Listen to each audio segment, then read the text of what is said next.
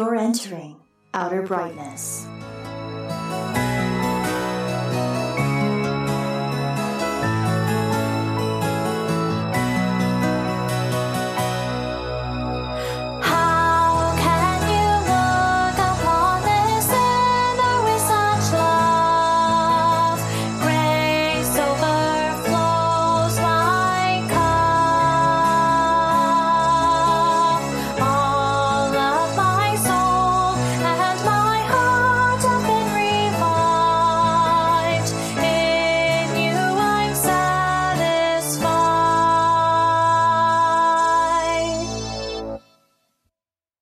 Hey Fireflies, quick intro to the intro here for this episode. You'll note that in the intro I mispronounce our guest Steven Pineker's name.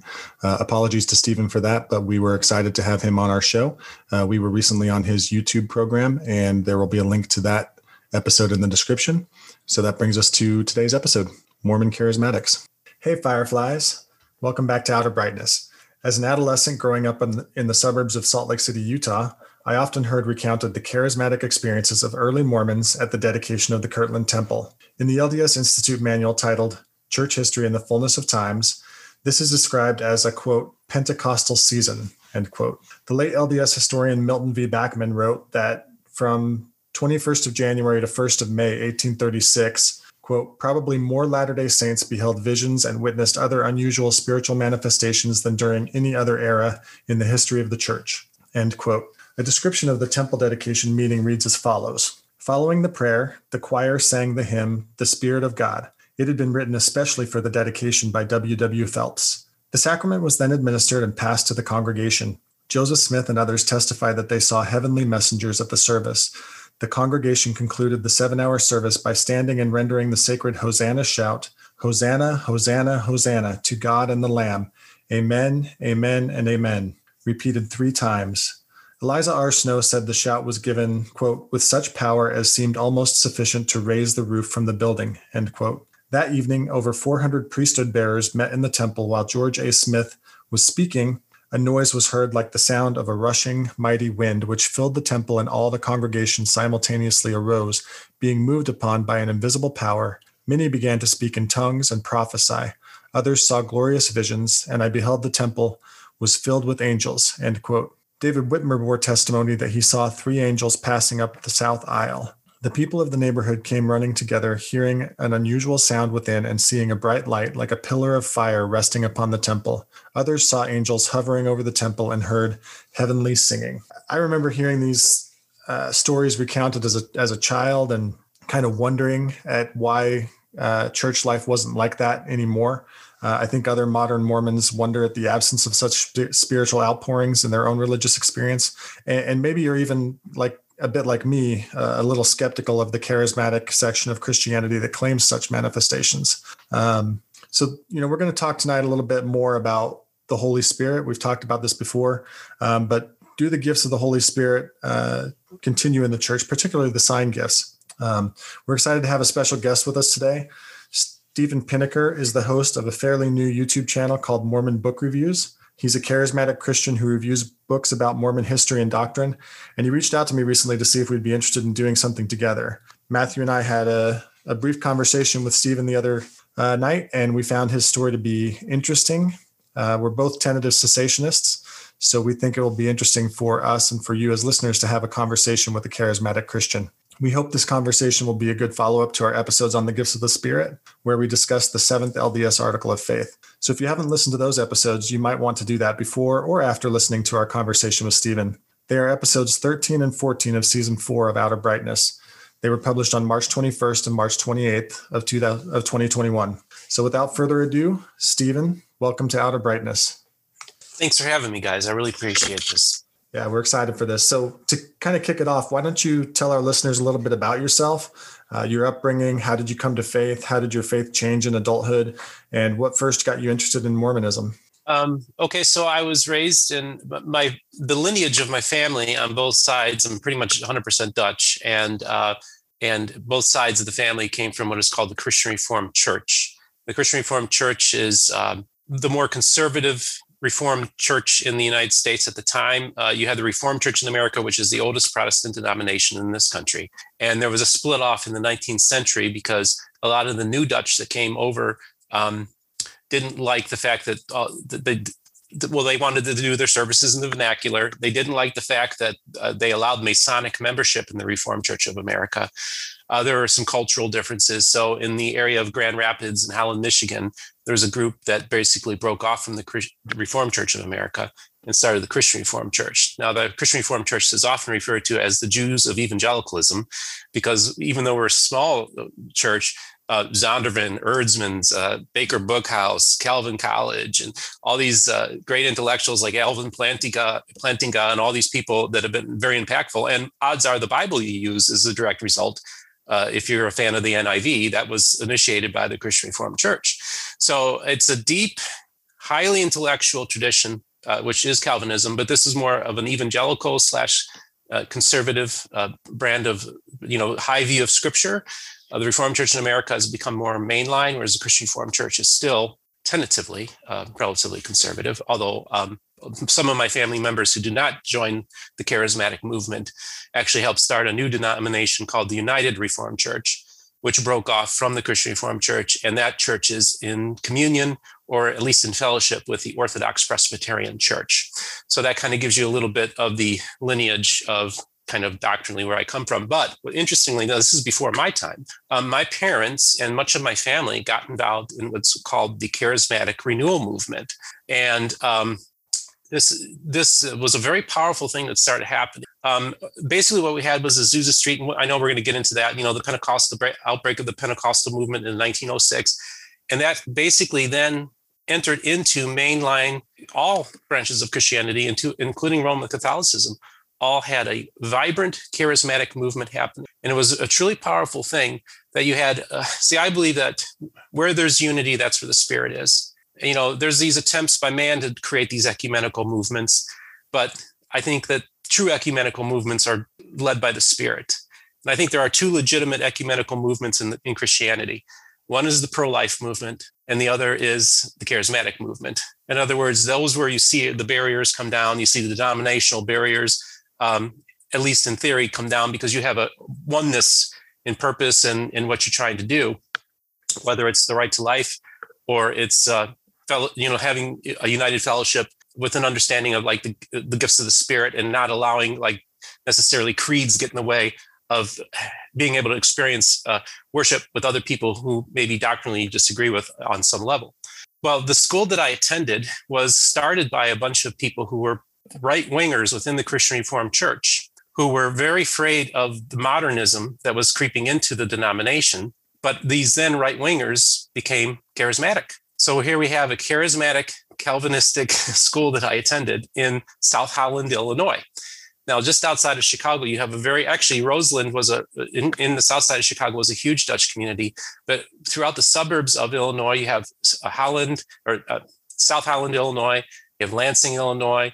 You have Munster, Indiana, Dyer, Indiana, Highland, Indiana. There's this little, then they have this school right across on the Illinois border called Illiana High School, which is a Christian Reformed church.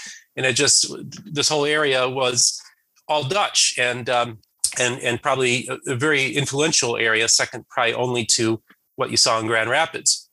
So here you have these right-wing Calvinists who are very concerned about modernism entering into the church, and all of a sudden they get the baptism of the Holy Spirit, and they're operating in the gifts and everything like that. As a matter of fact, giving you an example, there was this high-profile Christian Reformed minister who this woman goes to him and says, "The Bible says I'm ill.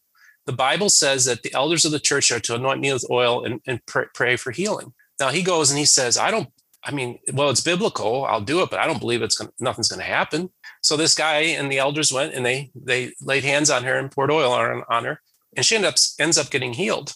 Well, then this pastor, very prominent Christian Reformed pastor, jumps into the charismatic movement, and so many people followed in this period of time. So, that's a mouthful that I just said here, but that gives you like some context where I'm coming from. So it's still deeply Calvinistic, but it's also very much influential about the power of the Holy Spirit, My father was involved with the Full Gospel Businessmen's Association, which was on the forefront of all of this. I mean, if you want to know, if you don't know what the Full Gospel Businessmen's Association is, that was the spearhead that really brought all these groups together. Catherine Coleman was involved in this, and all these other big figures. My father, they would organize healing services where a Catholic priest who would pray over people. I think I told you this the other day.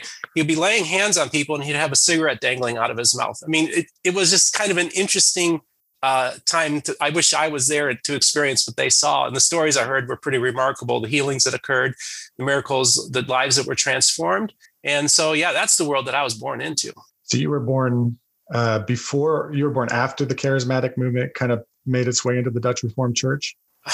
I would say I was probably born a few years after it started getting into the Christian Reformed Church. Yeah. Okay. And then it was started but I don't have much of a memory of this, myself, of these things, because by that time my parents were out of the Christian Reformed Church for years. Before I was born, they were out of it. My father basically said, I'm not elect. I'm not one of the elect, Lord. And so he felt like he was going to hell, so that's kind of the dark side of Calvinism. And he was convinced that, he really seeked the Lord and he did everything he could. And he was actually in the bathtub praying, and all of a sudden he started speaking in tongues, and that changed his life, thinking that he was headed for damnation, that he was not one of the elect to being involved, being a key figure locally in the charismatic movement in our community. Interesting. So by the time you were born, had your parents joined a different denomination, or? So they started attending what was a Baptist charismatic church that focused on deliverance. In other words, casting out of demons. Mm-hmm. And this church became so popular that Chicago television stations would come and shoot from there. I think even Geraldo might have even been there at one point. But this church and this is right around the time of The Exorcist. So these camera crews would be coming over to film these people having demons cast out of them in the church. So it was deliverance stuff, and it was pretty intense stuff. And I will tell you that it did end up becoming it did become an abusive cult. And my parents started seeing the signs of that, so they ended up leaving. But there were family members of mine who did stay in that church for a few years and definitely suffered the effects of being in a cult. But at its peak, there was something going on because people's lives were being changed. But then there's some stuff with the pastor. He really was a messed up guy, and that had a lot to do with it too. Okay, good. Yeah. So I was going to ask you if the Christian Reformed Church was Paedo-Baptist, but you weren't really ever involved with that. So how did you come to faith personally? I was about 4 or 5 years old, crying to my mom and said, "Lord, I want Jesus in my life." So prayed the sinner's prayer, and that's my life. That's how I came to know the Lord, because my mom said, it was not initiated by me. You came to me and asked to be, that you wanted to be born again and have Jesus come into your life. Wow. So as an adult, did your faith change and shift at all, or? Oh yeah, of course. And this is the thing, I experienced a lot of things as a child. I received the baptism of the Holy Spirit when I was in 4th grade. And we can get to the adult stuff, but I just want to give a little context here, is that now there are Pentecostals like my friend Christopher Thomas, who believes that, and many Assemblies of God, Church of God, and many of your Pentecostals believe that, that in order to have shown that you received the baptism of the Holy Spirit, you would have an initial evidence of tongues. Well, I was never taught that. We weren't taught that. We were taught that, no, you don't have to have you can receive the baptism of the Holy Spirit and not necessarily speak in tongues. So this is not a belief that was drilled into me. So we're at this church on the north side of Chicago. It was a large church. It was actually a pastor who was like one of the top rated pastors on Chicago television. And he had a guest speaker who's also a televangelist. Well, and I hate to say televangelist because he was just a local pastor who happened to be broadcast on television. And he was, I believe he may have been a prophet, but either way, I wanted to go up there and have him and be prayed over. And he laid hands on me, and there was something, like I felt something outside of me, like boom, hit me. And next thing you know, without being shocked and surprised, I started uttering and speaking. Just like, I was so shocked by it because I didn't go up there expecting to speak in tongues, but I did. and then I fell to the floor and was slain in the spirit, as they call it. Now, later in life, as you get old, now that story for up until my early 20s, that was like, hey, I felt it. I felt the creator of the universe touch me, and I felt the power. So that was enough for me well into my 20s. All right. Yeah. So as a Latter-day Saint kind of growing up, like I said in the introduction, I was well aware of some of the early experiences that Latter-day Saints had with speaking in tongues at the Kirtland Temple dedication. But it wasn't at all part of my weekly religious experience as a Latter-day Saint near Salt Lake City. And when I got a little bit older and went on my mission, I remember having a conversation with another missionary. We had been in the MTC together, and we were over in Hungary at this point. And we were having a conversation about some things. And I kind of asked him what he thought about speaking in tongues. What is it? Because at the MTC, the Missionary Training Center, for those who might not know what it is, you very much taught that the gift of tongues is given to Latter-day Saint missionaries to be able to learn the language very quickly. And I was in my first area of my mission when I'm having this conversation with this other elder. And, I was struggling a bit with the language, but it was coming a bit quicker than I expected it to in terms of being able to understand people. Now, speaking was a different thing. And so that's why we were having this conversation. And I asked him if he thought it made sense that it was, just missionaries learning languages, because I've heard of other Christians, like speaking in tongues that are unintelligible. And he told me, he was from the Ogden area, and he told me about this experience that he had going to this charismatic church. And he said that they kind of put on a video that kind of showed people how to speak in tongues, or how to begin to speak in tongues. And he said, I don't buy it, because how can you show a video to teach people, So that was kind of for a long time, that was kind of my understanding of speaking in tongues. And then when I moved out here to the Cincinnati area and got married, my wife's grandmother lived down in Middlesboro, Kentucky, which is right by Cumberland Gap, Tennessee, Virginia area. And we would go down there and visit. Her grandfather was in a nursing home, and her grandmother was a really good Christian woman, would go every day to take care of him. And we would go down to visit, and driving down, I would see on I-75 signs on churches advertising, Foursquare Gospel, or the fivefold gospel, or full gospel, to see these signs. And it kind of made me wonder, like, what is this? This is now something I've heard of. So I looked it up and learned a little bit more about it. And then when we did get down to Middlesboro, one time I remember there was a church setting up a revival tent. And I, had no idea what a revival tent was, so I asked Angela, my wife, and she told me. And there was another situation where I was like, whoa, this is like a different world for me, coming from Salt Lake City, And then I met a guy at work who was a charismatic Christian. He was a Pentecostal, and we would have conversations mostly about basketball. He was a Celtics fan. I loved Larry Bird when I was growing up, and the Celtics. And so we would have conversations, but occasionally we would start talking about religion. And I remember one time talking to him about Mormonism. I wanted to give him a Book of Mormon. I talked to him about the Kirtland Temple dedication and the experiences that people had there. And he was like, whoa, that's 70 years before Azusa Street. And so I was like, well, what's Azusa Street? So why don't you tell our listeners a little bit about what the Azusa Street revival was, give just kind of a brief history of how that grew into the modern charismatic movement? Well, I think it's a wonderful story, because one of the things that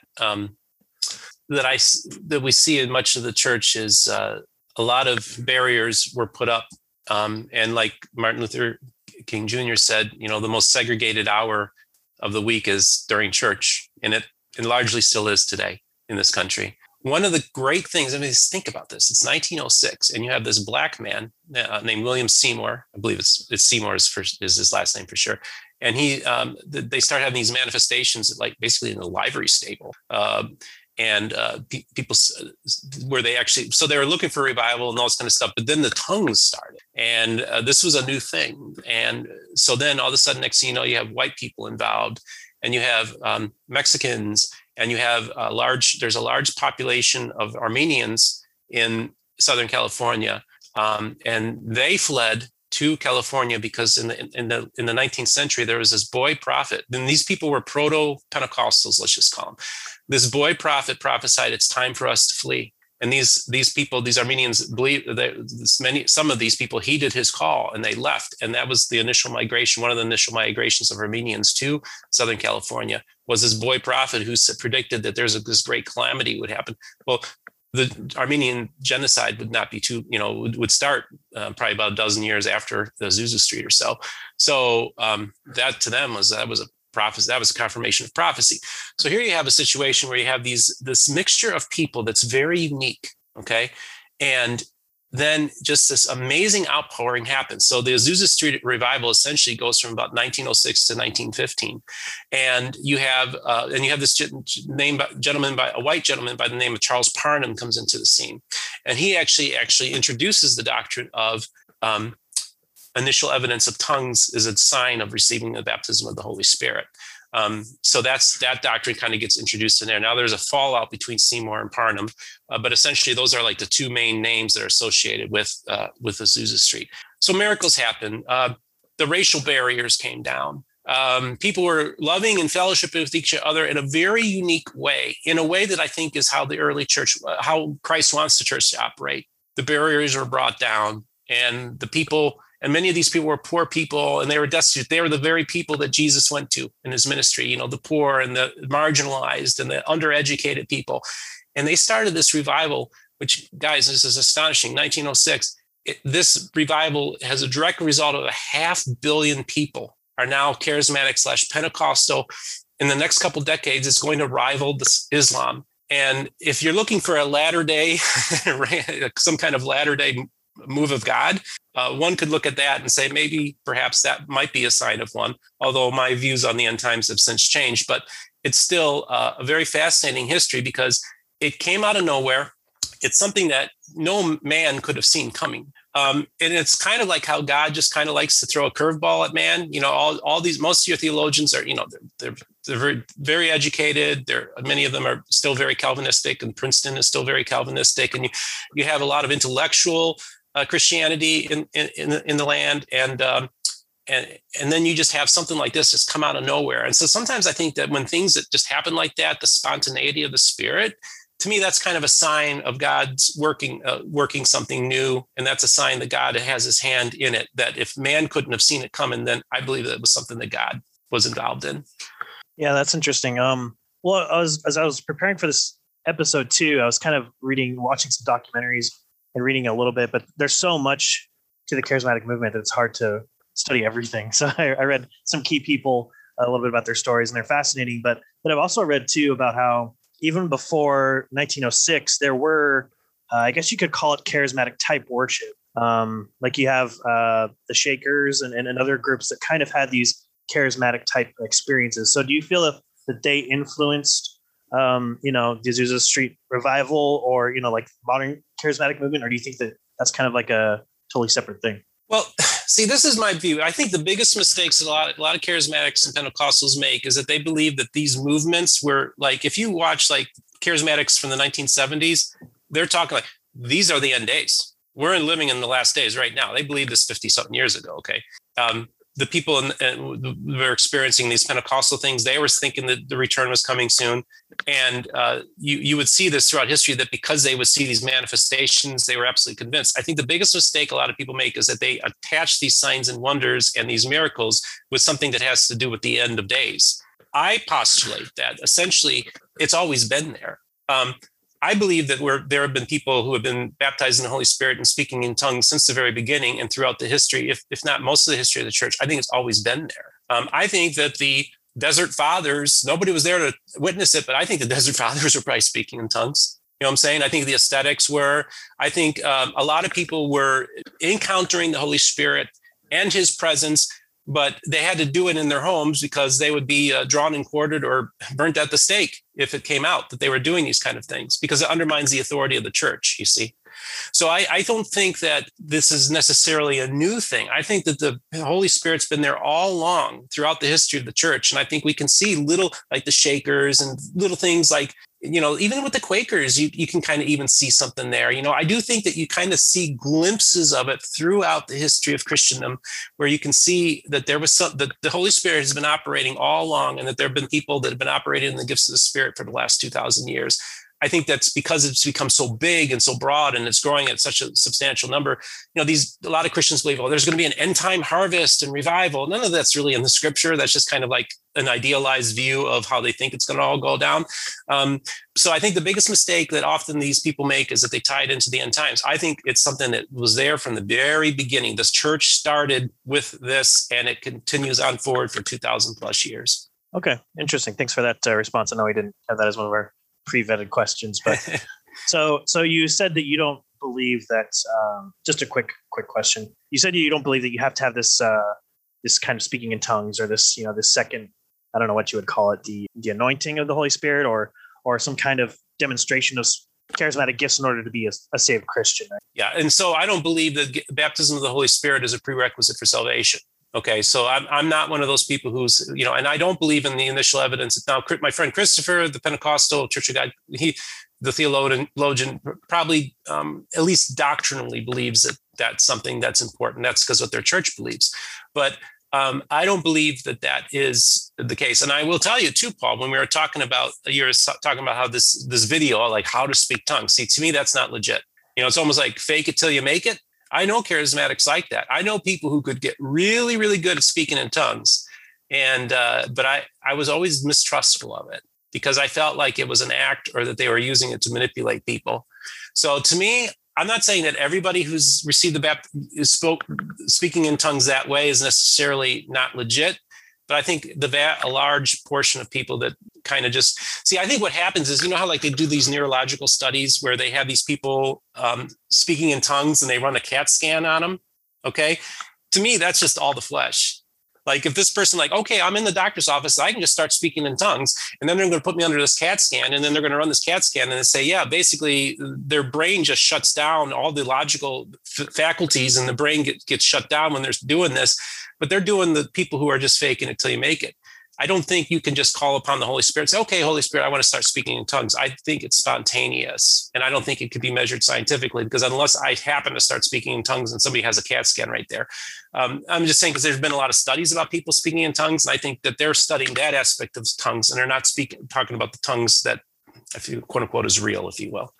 Yeah, no, that's a great point. And in our discussion before this episode, we talked about how you said you're no longer a Calvinist, but you think like a Calvinist. And I think that kind of shows in how you were just describing that, is like you're maybe not skeptical, but you're very analytical and trying to discern what you would consider more authentic demonstrations of gifts versus the ones that you fake. Like you were describing, I saw an episode of Sid Roth's channel. He's a kind of a televangelist, and he says he was teaching people how to do tongues. And he says, well, just start by making baby sounds, and then it'll start to evolve into other things. And I was like, I don't know. I don't see how that works in scripture. So I'm kind of with you on that one. So yeah, thank you for sharing that. So you mentioned the gift of tongues. That's one of the gifts of the Spirit in charismatic Christianity. So what are the other hallmarks of charismatic Christianity, or other gifts of the Spirit that you would put within charismaticism? I mean, I think all of them. I guess you could say that anything that's listed in the gifts of the Spirit. The fruits of the Spirit, the gifts of the Spirit, I think that's all part of, the baptism of the Holy Spirit. I think that, like I said, I don't think there's a certain process that one goes through. I think that some people have the gift of discernment, some people have the gift of healing, and some people have, and so I don't believe that you can have all, you possibly can, but I don't even think that's the important. I think it's important just to look at them as a gift. The Lord gives me this gift, okay? And he's given me this gift. He's given me the gift of discernment. He's given me some gifts. I guess it's hard for me to explain what they all are, but there are certain times when I just know something, and I just know it to be true, or the Lord tells me something. And this doesn't happen that frequently. It doesn't happen that often, actually. But when it happens, I know it. I know the voice of God, and I know He's telling me something. And I know and I think the big thing is mainly the biggest thing to me about about being baptized in the Holy Spirit and following the Spirit is just allow the Spirit to operate. put your ego aside and all your plans aside and just say, all right, Holy Spirit, just operate through me. And don't let all the intellect up here prevent you from allowing the Holy Spirit to operate through you. Because see, when you try to use this, your brain, I'm pointing to my head, that's your flesh getting involved and blocking the move of the Spirit. So I think sometimes you just have to park that to the side and say, okay, intellectually, I don't know what's going on here, but I'm going to let the Spirit operate. And that's kind of how you let it happen. So I think that all the gifts are available. I think some people can receive gifts and operate in very different ways. I think the Lord just uses his vessels in any way that he pleases, in any way he pleases. And if you're just willing to go and say, Lord, just use me, let the Spirit operate through me, I think the Lord will use you any way that he chooses to use you. Okay, interesting. Yeah, and classical cessationism would agree that most of the gifts of the Spirit in Scripture are still operating, like gifts of faith and words of wisdom and things like that. It's just that, like Paul referenced earlier, maybe we'll talk a little bit more about it later, but I've had discussions with charismatics that don't like this phrase, but the sign gifts, that's what's termed specifically tongues, prophecy, and healings. And so those are kind of like the main three. Is that correct? Of the distinctive gifts of charismatic movement. Tongues, prophecy, and healing. Yeah, I would definitely say that would be the biggies. Yeah. Okay. Just want to make sure I don't misrepresent. Mm-hmm. Thank you for that. Okay. So you talked about how you kind of grew up in the Christian Reformed Church. Is that what it's called? That my family came from the Christian Reformed Church. Yeah. And that's a very important and influential denomination. Like I said earlier, but yes, that's where our family came from. But then most of my family got into the charismatic renewal movement. Right. So you came out of that movement, but you said also that your family was still very conservative and still had kind of Calvinistic understanding of salvation and predestination, things like that. So typically when you think of Pentecostalism, that's not what you think of. At least I don't. I don't think of Calvinistic views of salvation and predestination and Pentecostalism. So how does your kind of background in Calvinism, how does that interact with your engagement with the charismatic movement now? Okay. So I think this is where the distinction between charismatic and Pentecostal is kind of fundamental, because the charismatic movement is a form of Pentecostalism that entered into the main line or the mainstream of Protestantism. So many people still stayed in their churches, stayed Methodist, stayed Lutheran or whatever, Catholic, whatever, and operated with the gifts of the Spirit. I mean, there's a Catholic parish that in the town next door to me that every Saturday night had a healing service with a charismatic priest. Okay. So, the thing is that so in many cases, the charismatic movement, you have people that still hold on to the doctrines and creeds of their churches, but they also embrace the baptism of the Holy Spirit to operate in their lives. Sometimes it's often more personal. Maybe they'll go to their church on their regular church on Sunday, but on Saturday night, they might be with some Pentecostals or worshiping with them in that sense. So doctrinally, what you'll find with charismatics is they often still retain much of the doctrinal heritage of the church that they came from. Okay. Whereas Pentecostalism is kind of completely different because these people didn't have much education, didn't have much theology to go on, to be honest with you. So that influences the charismatic movement. Now, you do have parachurch groups like Calvary Chapel and the Vineyard movement and all these other churches that become de facto denominations as a result of the charismatic movement. And to varying degrees, Calvinism is something that's still there. I mean, the idea of it, I would say a lot of them still have kind of reformed views on like Calvary Chapel, I'd say is probably less Arminian and more leaning towards like eternal security. I think that I think they would lean more in that direction. So it gets really, I know you said you studied some history and you can say it gets very complicated. So it's important to differentiate between Pentecostalism generically and charismatic, because I think charismatic still retains some of maybe the traditional doctrines of the churches to varying degrees. Now, like I said, I think like a Calvinist, I no longer consider myself a Calvinist for other issues. But yeah, I think my worldview is still steeped in a Calvinistic worldview. I still see it very much like that. So so we talked about in our discussion before how you examine things analytically. And so would you say that's kind of what influenced you the most? Like you said, when you think like a Calvinist, is that what you mean? Yeah. So like even when I was a young kid, And everybody else in the family was talking about, oh, did you see that miracle? Or hear this story about some healing in Africa? Or even some of my family were into like these people where the gold fillings, they get prayed over and their fillings would turn into gold and gold flakes. And even from the beginning, I was like, this isn't real. I rejected most. So let me just put it this way to both of you. I think about 99% of the criticisms that you would have of the charismatic movement, I would probably share with you. So I was always from the very beginning. So I would get into arguments with my family. I'd be like, no, Benny, I don't think Benny Hinn's real, or I think this is fake, or I don't, but they would be like, oh, there were miracles in the Bible. So for me to question like Benny Hinn would almost be questioning what Jesus was doing. And I was trying to say, no. I'm just saying that if it's real, it's real. There's no debating it. Like when there's a real healing, that's real, So when the skeptics say like, why doesn't God heal amputees? Right. I mean, I get that. Right. I know there's some problematic things with the healing ministry, and I understand that there's some quandaries that one falls into. So I'm highly skeptical and highly dubious of most of these claims, but I do believe that it does happen and it can happen. And I've seen it happen myself. Yeah. Thank you for explaining that. And I wouldn't classify myself as like a hard cessationist.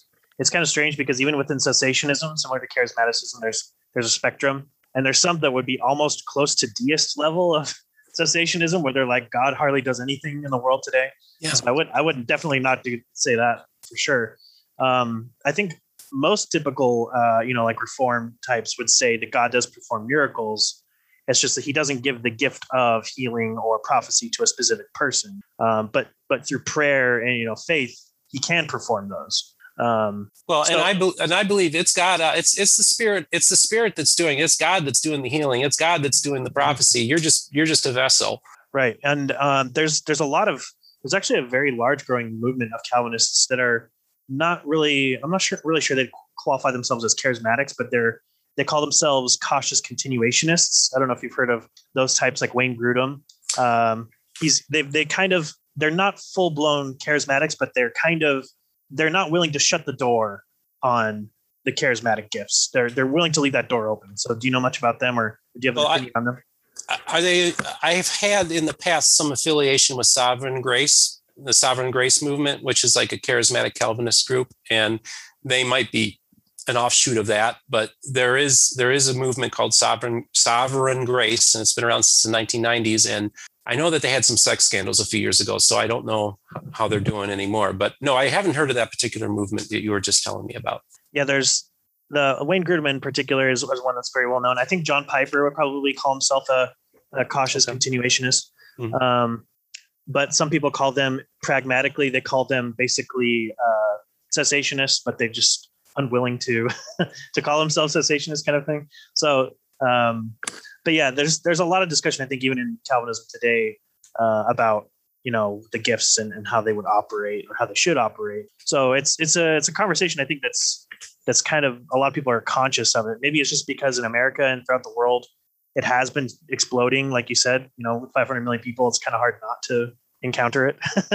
So I find it fascinating. It's something I studied too, coming out of Mormonism, because that's what I thought. I was like, well, I want to find a church that has these gifts, because I felt like that was a sign of the true church. And so I studied a lot of it. And there's a book called The Final Word by O. Palmer Robertson, I think. And he's kind of from a Reformed perspective about how the Bible is sufficient. And we'll kind of talk about that a little bit later. So we'll talk about the sufficiency of Scripture versus gifts. But I thought it was an interesting book. And but at the same time, I think sometimes we Calvinists, we call some people, sometimes they call us the frozen chosen. Sometimes I think we get so nervous about crossing lines that, like we don't want to make anything look anything close to Roman Catholic worship or this worship, that I think sometimes we might take it a little bit too far. But yeah, so that's just some thoughts I had in my mind related to Calvinism and the charismatic movement. I don't think they're entirely incompatible. Like you said, charismatic, the gifts of the Spirit, one's views on the gifts of the Spirit does not preclude different views on soteriology, which is the doctrine of salvation for our listeners, or different views on end times, all these different topics. So, so I'm just excited to talk to you about it because I think it's an interesting topic. Good. I'm glad. Thank you. You're listening to Outer Brightness, a podcast for post-Mormons who are drawn by God to walk with Jesus rather than turn away. Outer Brightness, Outer Brightness, Outer Brightness, Outer Brightness. There's no weeping and wailing and gnashing of teeth here, except when Michael's hangry, that is. Hangry, that is. Hangry, that is. We were all born and raised in the Church of Jesus Christ of Latter-day Saints, headquartered in Salt Lake City, Utah, more commonly referred to as the Mormon faith. All of us have left that religion and have been drawn to faith in Jesus Christ based on biblical teachings. The name of our podcast, Outer Brightness, reflects John 1:9, which calls Jesus the true light, which gives light to everyone. We have found life beyond Mormonism to be brighter than we were told it would be, and the light we have is not our own. It comes to us from without, thus Outer Brightness. Our purpose is to share our journeys of faith and what God has done in drawing us to His Son. We have conversations about all aspects of that transition, the fears, challenges, joys, and everything in between. We're glad you found us, and we hope you'll stick around. All right, I want to jump in here with a kind of a follow-up question and some comments maybe. So I was listening the other day to some podcasts that you recommended where John Dehlin from Mormon Stories interviewed Dr. Chris Thomas, who's probably one of the foremost Pentecostal theologians. And I have to be honest, I was kind of taken by surprise listening to Dr. Thomas. I listened to Mormon Stories quite a bit, but I hadn't listened to those episodes. And, I had kind of had this, it's a shame I'm convicted of it because I kind of had this view of Pentecostals as, not really theologically astute. And listening to Dr. Thomas, I could tell that he takes the Bible very, very seriously and seeks to divide the word appropriately. And so I was kind of convicted listening to him. And he kept using this one phrase that was kind of new to me, that the fivefold gospel, right? And so I kind of looked that up and, Wikipedia, of course, but it says that it's kind of like a fivefold theme of salvation, sanctification, spirit baptism, divine healing, and the coming kingdom. So I'm a little curious, what is spirit baptism? Is that like an event that someone has in their life and then the gifts flow from that? Or is spirit baptism specifically speaking in tongues? Okay, so this is interesting because see, I was aware of the fivefold gospel, but that's not really our tradition. But I did attend Assemblies of God churches, so I would interact, and that's very common with Assemblies of God, which is very similar to the Church of God that he's a theologian and a pastor in. And so I guess I could say that my experience with the baptism of the Holy Spirit would qualify as spirit baptism in their minds because it was an event. It was a process where I went and felt the power of the Holy Spirit hit me, and then I started uttering in tongues. So they would go and say, "Yeah, you're legit. Like that's the way it's supposed to go." But I didn't have that doctrinal view even afterwards that, this is how you receive the baptism of the Holy Spirit. So I think I really believe the Holy Spirit can enter. So I guess with the Pentecostals, it's more like it's an event like the salvation experience. Like, you ask Jesus into your heart and, sinner's prayer, or however you achieve salvation and what the process is, that's an event. And then they would say like another event happened like Pentecost Sunday, when Jesus said something even greater than I, right? And then we have, boom, this powerful manifestation of the Holy Spirit. So this was like a separate event. These were already people who were saved. These were followers of Christ. And then a separate event happened where they received what we call the baptism of the Holy Spirit with gifts of tongues. And then basically what happens is you receive this gift, and then it will start manifesting its way. And so you may not know what gifts you have until all of a sudden they just happen, like the gift of discernment. Like I have what I believe is a very strong gift of discernment, where I've had things where I was able to see right through somebody or know something about somebody that nobody else could have known. So I know that's a gift that I've had. And when I was a very young child, this pastor goes to me and this pastor was talking to me and my mom, and he's like, "Well, what do you want to be when you grow up?" I said, "I'm going to be a prophet." And this pastor was so taken back. He goes to my mom. He said, "I think he's going to be a prophet." So that's the world I was in, right? So I don't know if I can predict the future or anything like that. But I'm just saying that, that was always something that was very important to me early on. So the doctrinal stuff, like the fivefold stuff, that's a Pentecostal thing. I wasn't really brought into that. I always believed that, when you're saved and you accept Jesus Christ in your heart, there's an aspect of the Holy Spirit that's operating in your life at that moment. Okay. But I also believe that many people from all walks of life often have an encounter, like almost a Damascus Road encounter, where they have a powerful, almost physical experience with the divine. And it is something different. And it's real. It feels real at the time. Now, there have been times when I did feel it and thought this isn't real. So I have to say I've been able to differentiate what's real and what's maybe the flesh, where I'm really trying to make it happen. Okay. So I just kind of think that's how that operates, is that I guess if you watch that interview with Christopher, and I hope you watched my interviews with Christopher on my Mormon Book Reviews channel as well, but because I did a 3-part interview with him too, Paul. But one of the things that Christopher mentioned was, darn it, lost my train of thought. I'll get it in a second here. I just lost my train of thought there. I'm really sorry. But basically, I just think that it's possible that the Holy Spirit can operate any way that it chooses to. It can enter your life any way that it wants to. And it doesn't have to necessarily be a particular process that you have to go through. I think the Lord works in mysterious ways, and I just leave it at that. Yeah, good. So Matthew was mentioning kind of some of the cautious continuationists. I was listening to an episode of Remnant Radio recently. I'm not sure if you're familiar with that podcast or not.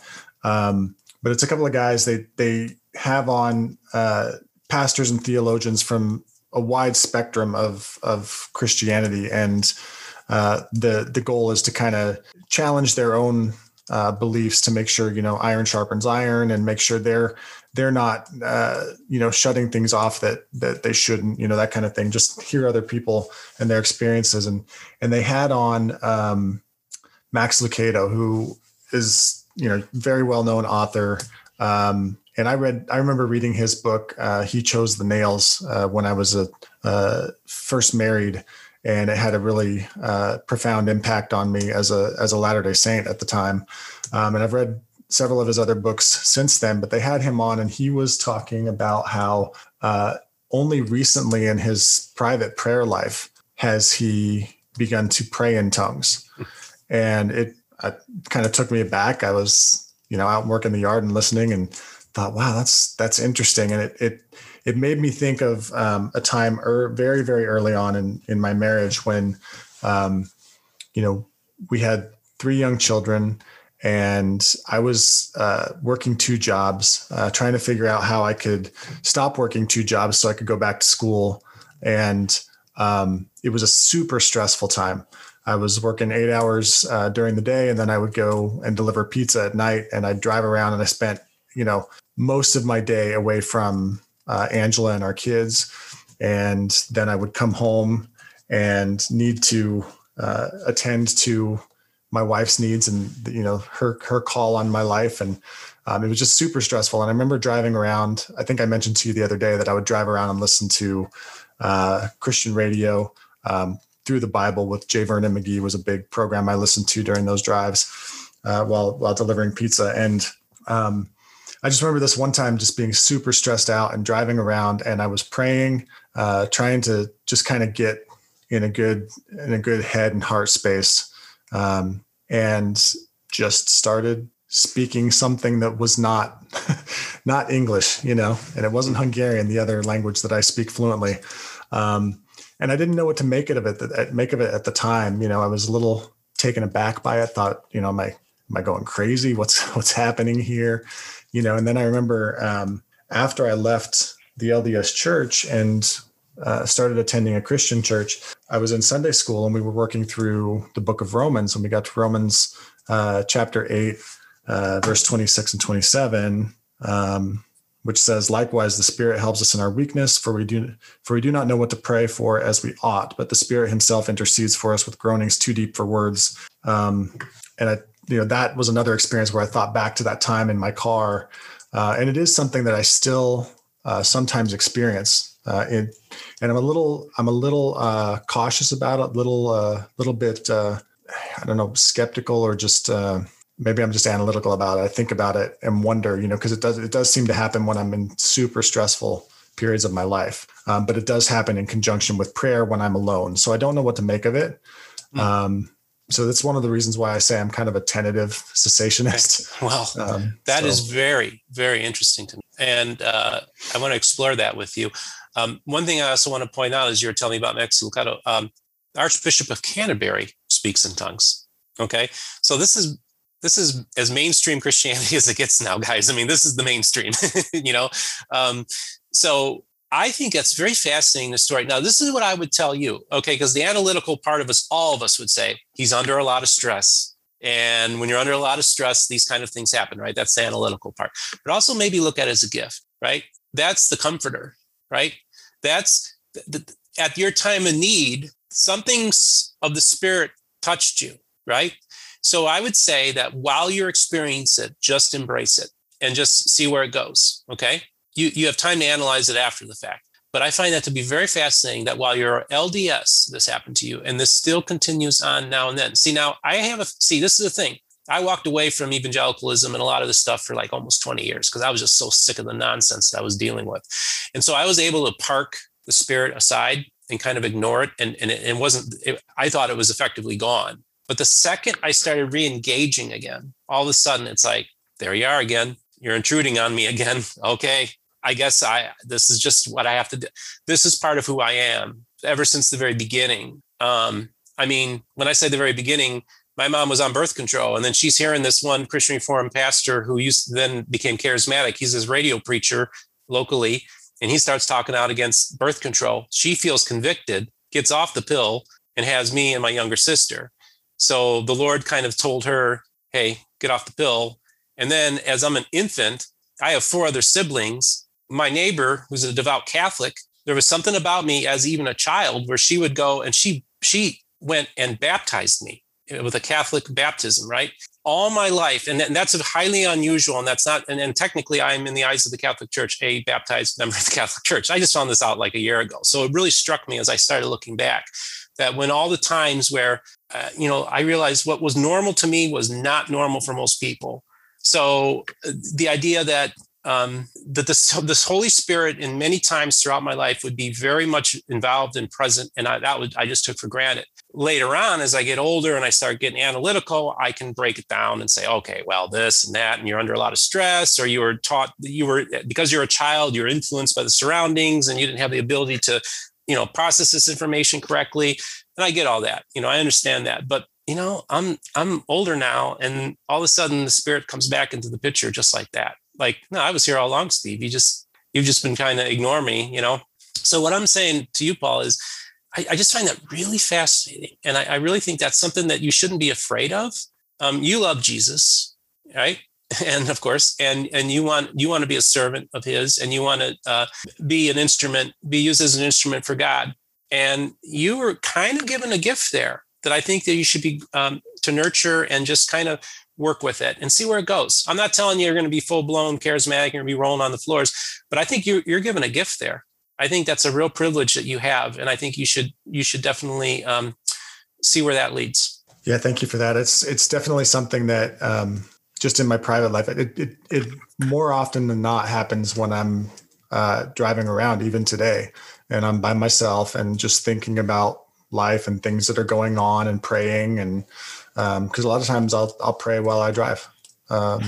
It's just time when I'm alone and can think about things. And it's not every time, but occasionally it just comes on me. And well, all I can say is you've spoken in tongues more than I have.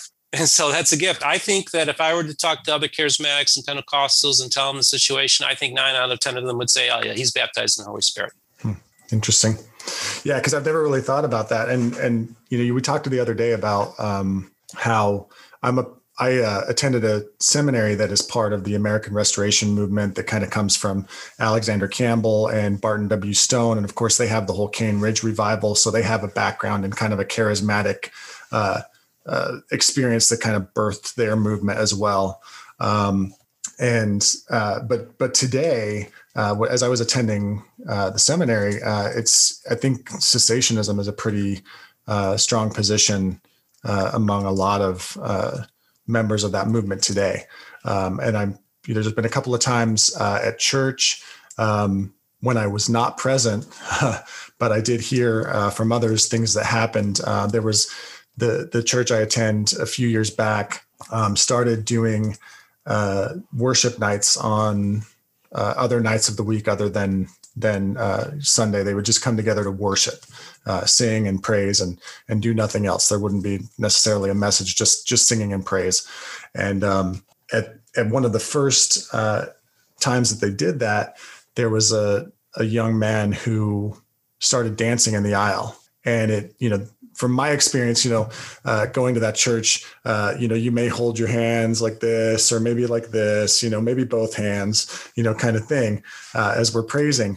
But dancing in the aisle was not something that you would see people do. So when this young man did it, I was told that, one older gentleman in the congregation kind of approached him and tried to kind of let him know it's not really appropriate. And others were kind of like, wait a minute, like if he's moved upon to do that and he's praising God, why would you stop him from doing that?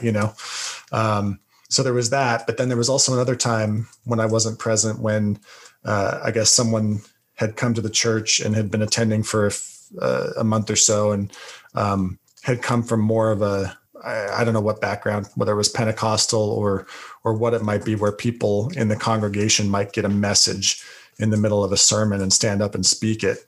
And he did that, and it kind of prompted church security to kind of take him out and ask what he was doing, because he was kind of criticizing the pastor who was preaching at the time. And so they kind of pulled him out into the foyer and asked him, questions and that kind of thing. So there's experiences like that happened even in our church, that it was like, what's going on, Yeah. So for those reasons, with my own personal experiences, I've tended to be, a little cautious about it, but it's something that I can't fully deny because it happens. So yeah. And this is the thing. Okay. The first part about the guy, he's just there for a month and he stands up and starts talking. I don't think that's appropriate. Because right. So and criticizing the pastor. I mean, unless this is an Old Testament prophet, it's coming in. It may be. I don't know, but I just think that's not appropriate. I don't think that the Spirit would operate that way. But this is. I was actually pondering this the other day. I was thinking of you guys, and I was thinking of the context of, okay, what does it mean? Because a lot of people are very critical. I remember one time I brought one of my Christian Reformed friends to come visit the charismatic church I'm at. And I start raising my hands, and he immediately goes and put your hands down at my church. I quit doing that while everybody else is doing that. There was this reaction like, no, stop, very strange, and it's almost like, okay, look, I'm going to get to that, but this is what I think. I think so often the criticism is, oh, look at that person over there. They're putting on a show. They're trying to show how holy they are. And sometimes that is the case, right? They're putting on a show. They think they're better. But I also think there are times when the Spirit touches you so much and you're feeling something that you just want to stand up and just praise the Lord and share that joy that you have with the rest of the congregation. And rather than the rest of the congregation point their fingers and judge you, they should say that person's being touched. And then maybe what happens in the charismatic and Pentecostal movement, that one person stands up. Next thing you know, everybody in the congregation is standing up. And next thing you know, there's just spontaneity happening, and there's people speaking in tongues, and there's joy, and there's laughter, and there's just, power there that when you allow the Spirit to operate, it can just do a mighty thing. It can pop up at any time.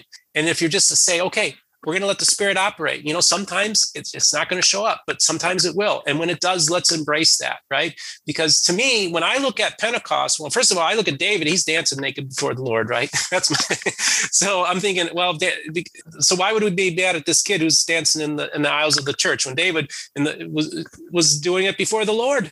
And then the other thing is that I think that there is this reaction that people want to stop it. Like here I am in my own church raising my hands, and this Calvinist says, put your arms down, right? It's a control thing, right? But it's also a fear. So when we go and these people they're outside where Pentecost is happening, and they're like, well, there are a bunch of drunkards in there, right? They're all drunks. This is crazy stuff, right? So that's how it looked to the outsiders, right? So now when we judge, when we see the Pentecostals rolling in the floor and we're saying that's the flesh, well, remember, it's your flesh in your brain that's also making that judgment. So sometimes you're going to say, maybe it's the flesh, but maybe it's not. Maybe that person, the Lord is working in that person's life, and we're seeing it physically manifest before our eyes. right? And so to me, it's like there's this the analytical side, the Calvinist side, the rational side wants to say, put those arms down. I think if you can go too far in one direction either way. I think you should be rooted in your faith, but also be open to the Spirit. And if you can just have that balance, then, like I said, if you have that balance, I think the Lord can really, really operate and powerfully manifest himself through you. And I think it's a gift that you should just accept, or at least consider accepting. Yeah, thank you for that. I appreciate it. I wasn't sure whether I would share that. I don't think I've ever told anybody about that experience. So I appreciate the opportunity to talk to someone who is a charismatic and get your take. So thank you for that. So, you do have the Calvinistic background, and I want to kind of pivot a little bit. We thank you for tuning into this episode of the Outer Brightness Podcast. We'd love to hear from you. Please visit the Outer Brightness Podcast page on Facebook. Feel free to send us a message there with comments or questions by clicking Send a Message at the top of the page, and we would appreciate it if you give the page a like. We also have an Outer Brightness group on Facebook, where you can join and interact with us and others as we discuss the podcast, past episodes, and suggestions for future episodes, etc. You can also send us an email at outerbrightness@gmail.com. We hope to hear from you soon. You can subscribe to the Outer Brightness Podcast on Apple Podcasts, CastBox, Google Podcasts, Pocket Casts, Podbean, Spotify, and Stitcher. Also, you can check out our new YouTube channel, and if you like it, be sure to lay hands on that subscribe button and confirm it. If you like what you hear, please give us a rating and review wherever you listen and help spread the word. You can also connect with Michael the Ex-Mormon Apologist at FromWaterToWine.org, where he blogs, and sometimes Paul and Matthew do as well. Music for the Outer Brightness Podcast is graciously provided by the talented Brianna Flournoy and by Adams Road. Learn more about Adams Road by visiting their ministry page at adamsroadministry.com. Stay bright, Fireflies. Lord, to whom shall we go? You have the words of eternal life, and we have believed and have come to know that you are the Holy One of God, the Word made flesh, the risen Son. Heaven and earth will pass away, but the word of the Lord endures forever. All of this world is in decay, but the word of our God through ages remains.